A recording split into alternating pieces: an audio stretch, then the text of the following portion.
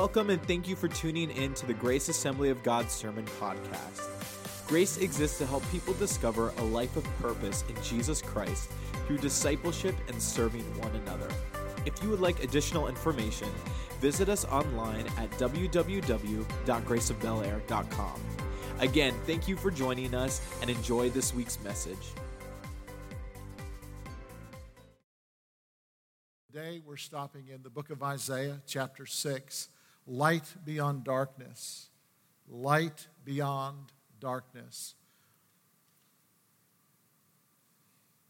This past week, some of us were talking about tight places that we've been in, and in our family, as we tell stories, they seem to get better with age. I don't know if it works like that in your family or not, but my brother Phil said that when he lived in central Pennsylvania, this is back in the mid-'70s, and he was working with the Royal Ranger boys.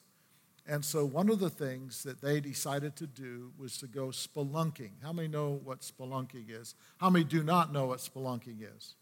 All right, okay. What spelunking is going into a cave exploring.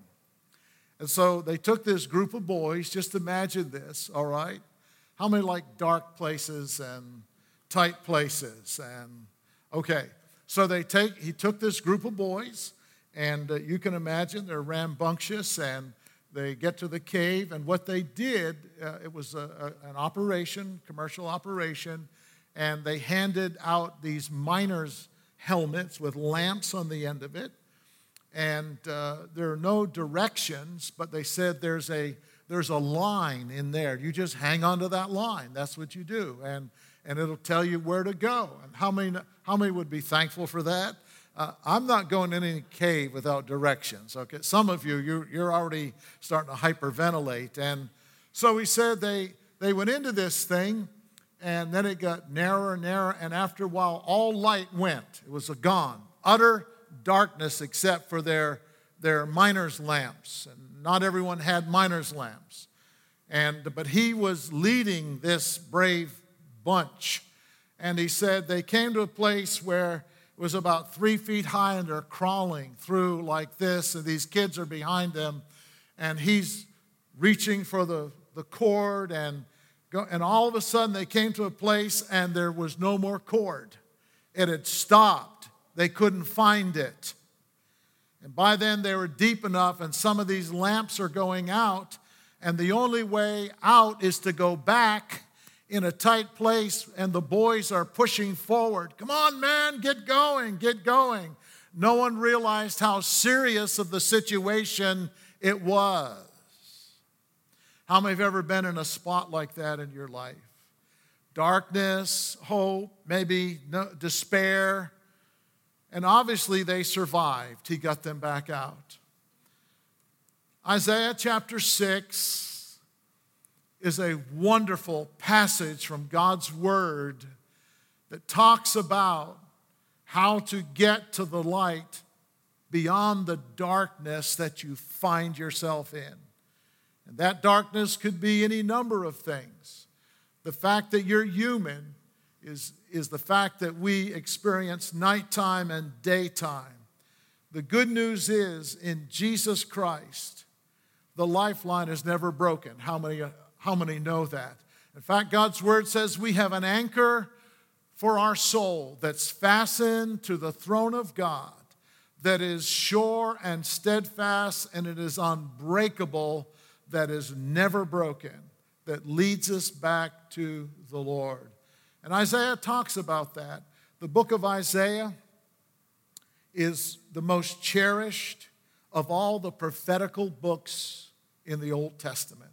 It's alluded to in the New Testament by the New Testament writers over 250 times and quoted over 50 times, and Jesus quotes Isaiah.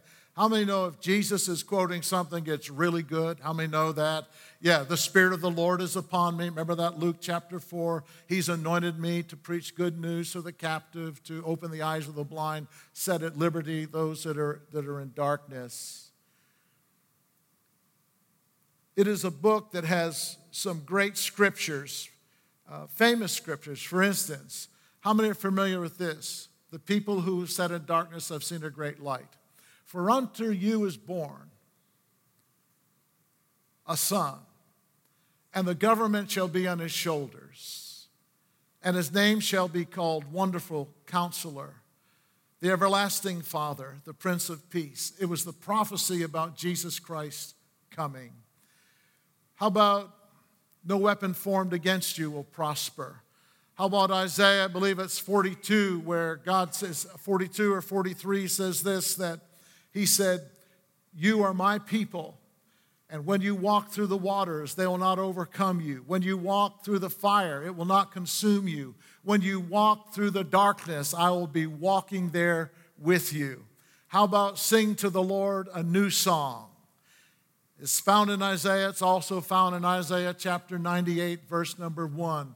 By his stripes we are healed. He was wounded for our transgressions. He was bruised for our iniquities.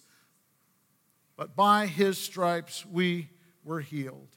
Isaiah is this wonderful book that talks about the purposes of God and his great love for his people.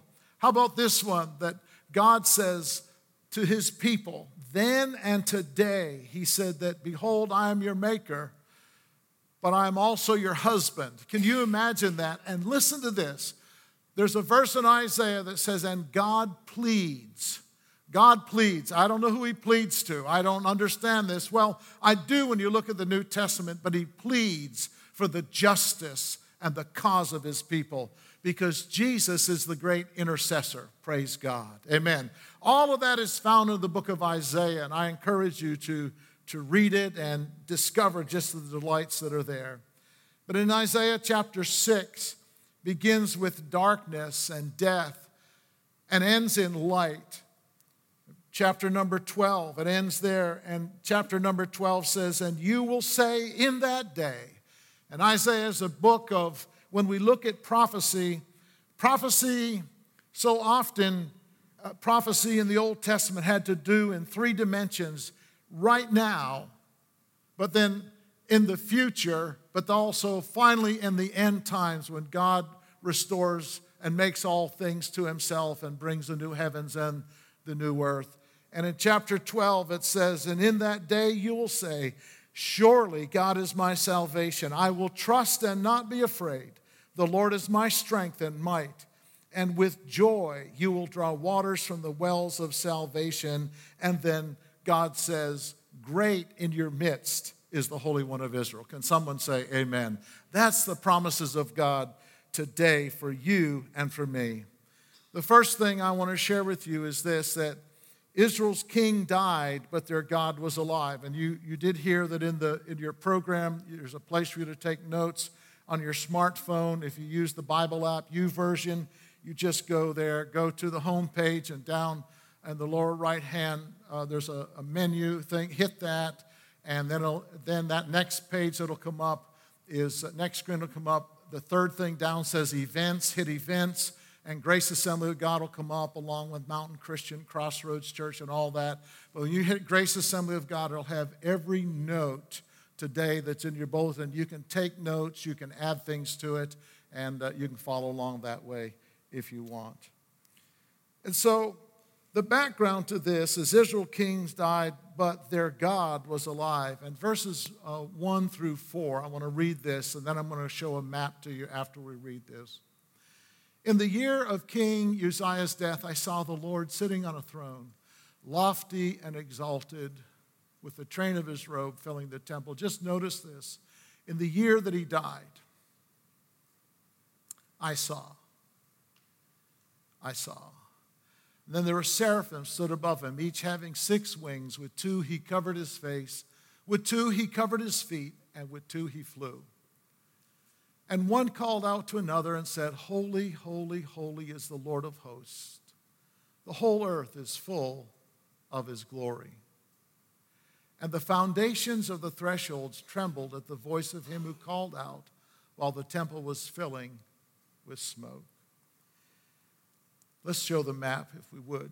I'm going to, I think you can follow along with this, but I'll pick this one over here. Isaiah, in this chapter, was commissioned by the Lord.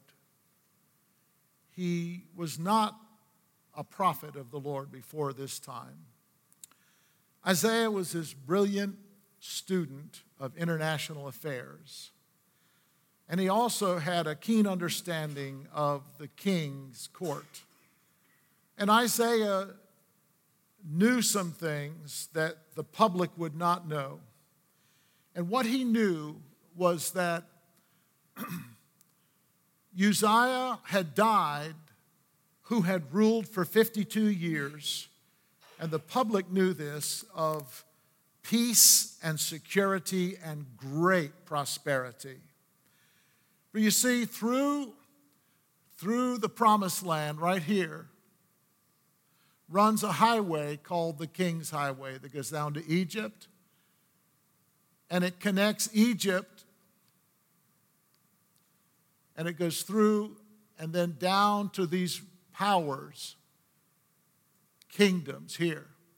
And so one conquering kingdom would come through here, and they'd go through Israel, the King's Highway, and they'd try to conquer the Egyptians. And the Egyptians would go to what is today, present-day Baghdad, Iraq, and Iran, and it went all the way over to the Persian Gulf, and you know the problems that's there today. And what Isaiah knew was that up until, as long as King Uzziah reigned, the strongest nation on earth and kingdom, the Assyrians were stopped at this line. It's a broken line. They were stopped right here. The kingdom was contained. But as a student of international affairs, he knew that the heart's desire of this particular king of Assyria, and Assyria is pictured as a bear. And anyone remember that in prophecy with this rib? And it's a bad nation. But he knew that they wanted to invade and conquer the whole known world, including Egypt. And as long as Uzziah was the king, he was able to keep them at bay. And almost as soon as King Uzziah died, the Assyrians, follow this yellow one here, came down, and they would conquer over the next 100 years or so the entire world that was known at that time.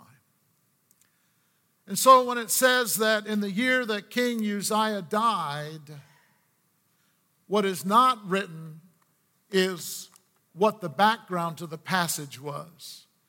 And for Uzziah, for his world, what he saw and what he knew was coming, it's just like one of the men that came to faith in the Lord and was an attorney over at the proving grounds and was very, very knowledgeable. And he came to the Lord, and I had the opportunity to disciple him for a number of years.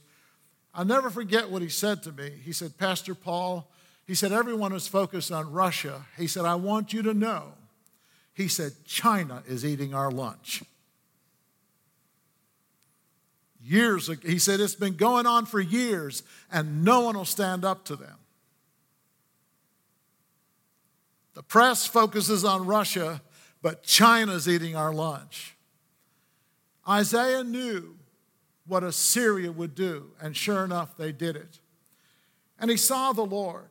Hope was gone, loss, and a depressing situation. But that phrase, I saw the Lord, and he describes it in the middle of this. He said he was seated. That means, how many know that the work of God is done? He doesn't have to rise up. His work has been set into motion. He is exalted. He is holy, and the whole earth is full of his glory.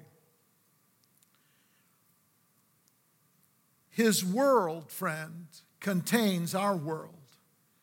When we're in the middle of a dark situation, when we're in a cave and the lifeline breaks and there's no light at all, and where we need to get to is only by some unnatural way, and there's all these voices and forces saying, no, go forward. God is in control. You see, we want to believe that our world is what we can see, and we allow God into little bits and pieces of our world when it helps us and satisfies us. But what God wants us to know, that He is exalted, He is high, He is holy, and His world contains our world. Can someone say amen? There is a huge difference in understanding to know that His world contains our world, not the other way around. And Isaiah saw the Lord. Helen Keller said this, and I was so inspired as I was studying, preparing, and just looking at different people and quotes. And this is what she said in the middle of her darkness. She said, I can see. How many know who Helen Keller is, by the way? Yeah. She was totally blind, totally deaf. She was the first blind person in the history of the United States to receive a degree from college. She died in 1961. She learned to speak not by listening to anyone's voices, because she was totally deaf, but by touching their lips, as she would say, sound out, say this word. And they would speak, and she would touch their lips. And so that she learned to speak so well that she would give inspiring speeches in her adult life. And you can look it up in YouTube and you can listen to her. It's just absolutely phenomenal. She talked about God and her relationship with the Lord. And this is what she said. In the middle of her darkness, I can see, and that is why I can be happy in what you call the dark, but which to me is golden. I can see a God-made world, not a man-made world, because in Him we live and move and have our being. It is a certainty for you and me as a child of God that we live in God's world, and He is in control of those who are in control. Could someone say amen? Thank you, Lord. Even in death, God has life. Lazarus was raised by Jesus for God's glory. Jesus, Paul the apostle wrote, was crucified for our sins and buried for 3 days, and on the third day He rose again in power. God raised Him for our salvation, and because He lives, we live. Praise God. Amen. The second thing I want to share with you, though, is to look up, to see, and experience God. We're going to read verses 5 through 7. Then I said, woe is me, for I'm ruined or undone, because I'm a man of unclean lips, and I live among a people of unclean lips. For my eyes have seen the King, the Lord of hosts. Then one of the seraphim flew to me with a burning coal in his hand, which he had taken from the altar with tongs. He touched my mouth with it and said, behold, this has touched your lips, and your iniquity is taken away, and your sin is forgiven. Hope and new life require a new look and a new direction. Someone has said you can't discover the light by analyzing the dark.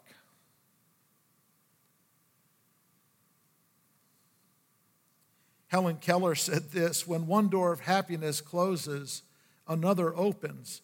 But often we look so long at the closed door that we do not see the one which has been opened for us.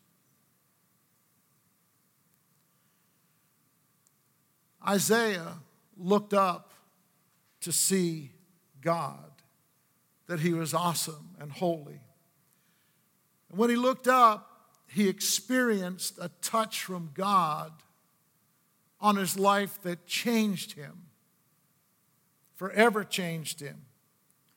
He aligned himself with God's glory, power, and holiness, and he surrendered to His will, and God began a new work in him. He was now called the prophet Uzziah, Isaiah. God wants us to know that God is doing a new thing. Isaiah would later write this, "Do not call to mind the former things or ponder things of the past." And I don't know what areas of darkness you've gone through, or what those old things are, or a door of happiness. Sometimes it's as traumatic as a boyfriend or girlfriend's left you. I just want you to know there's a lot of fish in the ocean.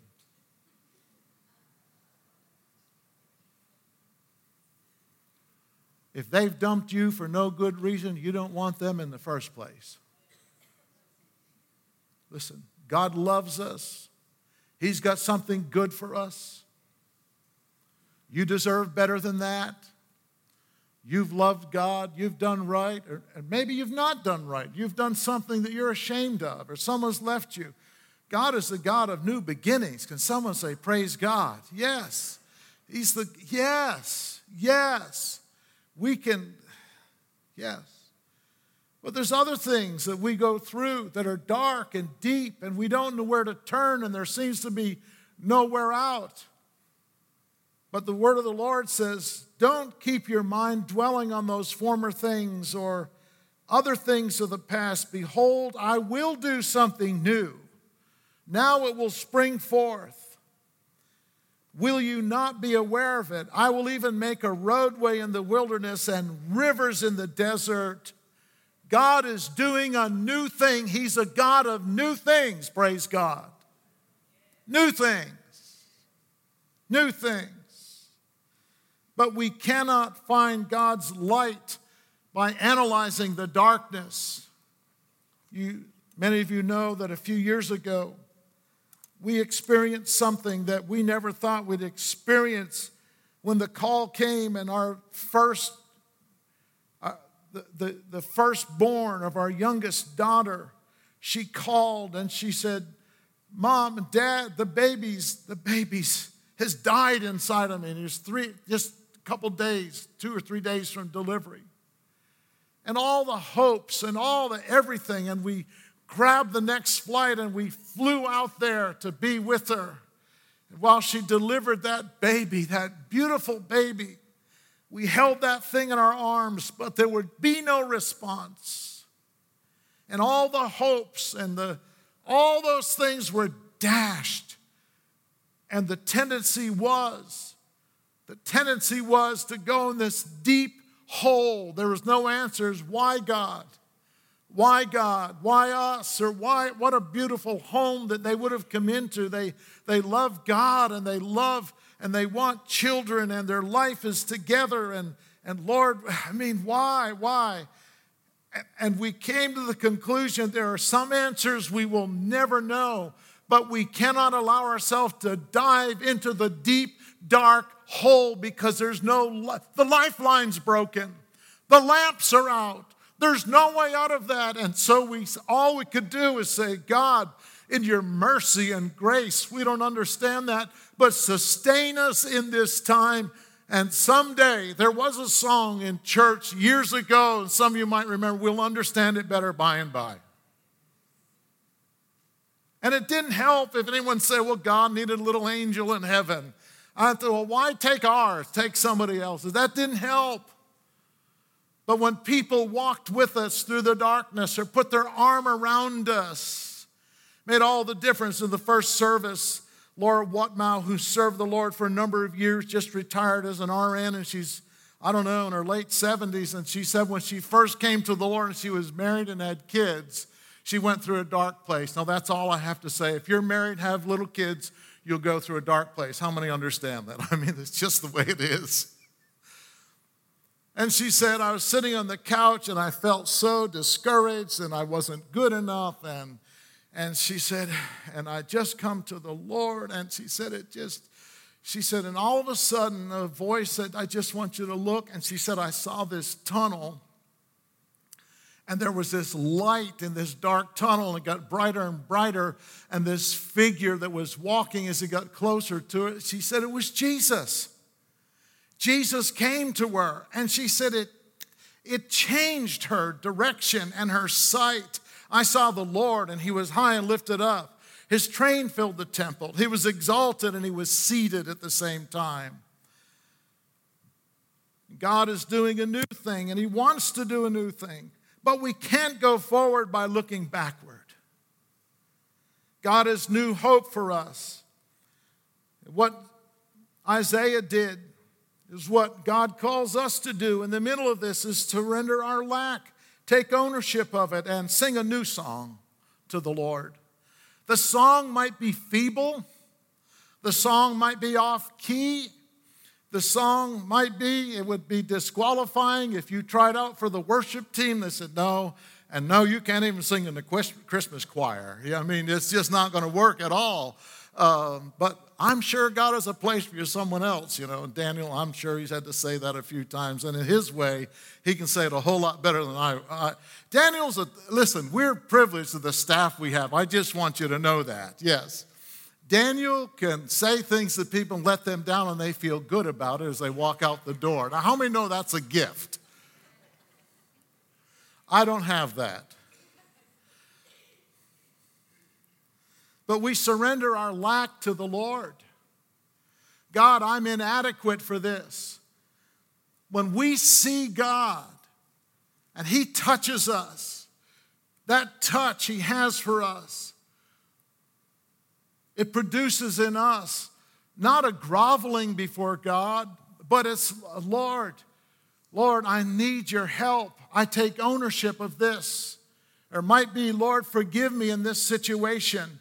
But the good news is that when God comes to us like that, He comes and He allows us and changes us so that we can sing a new song to the Lord, praise His name.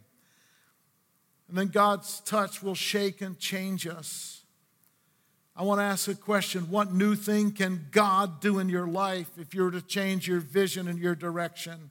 I understand grieving. I understand depression. They're real. They have to be dealt with.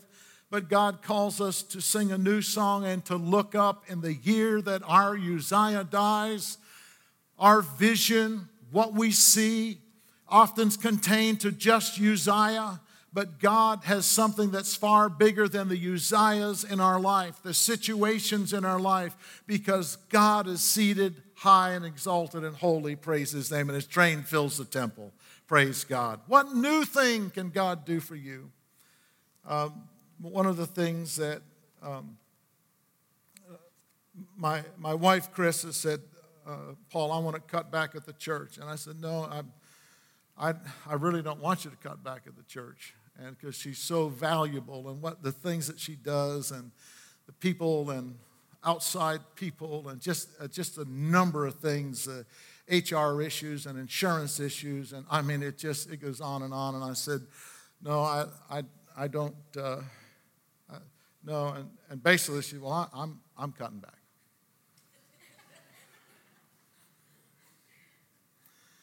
But one of the things that she has said to me is God has put in her heart a real compassion for elderly people and people who are even dying. And so one of the things, and she has visited people in the Bob Hooper house, and it's a hospice. And one of the things that she is looking at right now is seeing how she could volunteer there to go from one door to another door, because God can use us in anywhere, any place. How many understand that? Some people, I've known of people that retired and they end up having terrific problems because they suddenly have no more purpose left in life.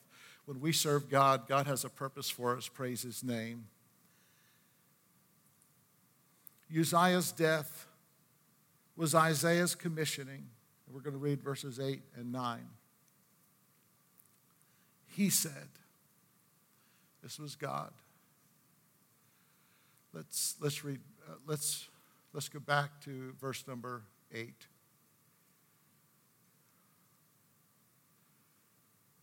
Read verse number 8. Is that 8, or are my eyes deceiving me?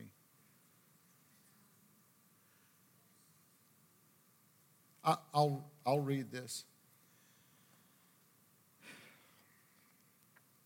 Then I heard the voice of the Lord saying, whom shall I go, and who will go for us? Then I said, here am I, send me. Uzziah's death was Isaiah's commissioning. We can start a new line.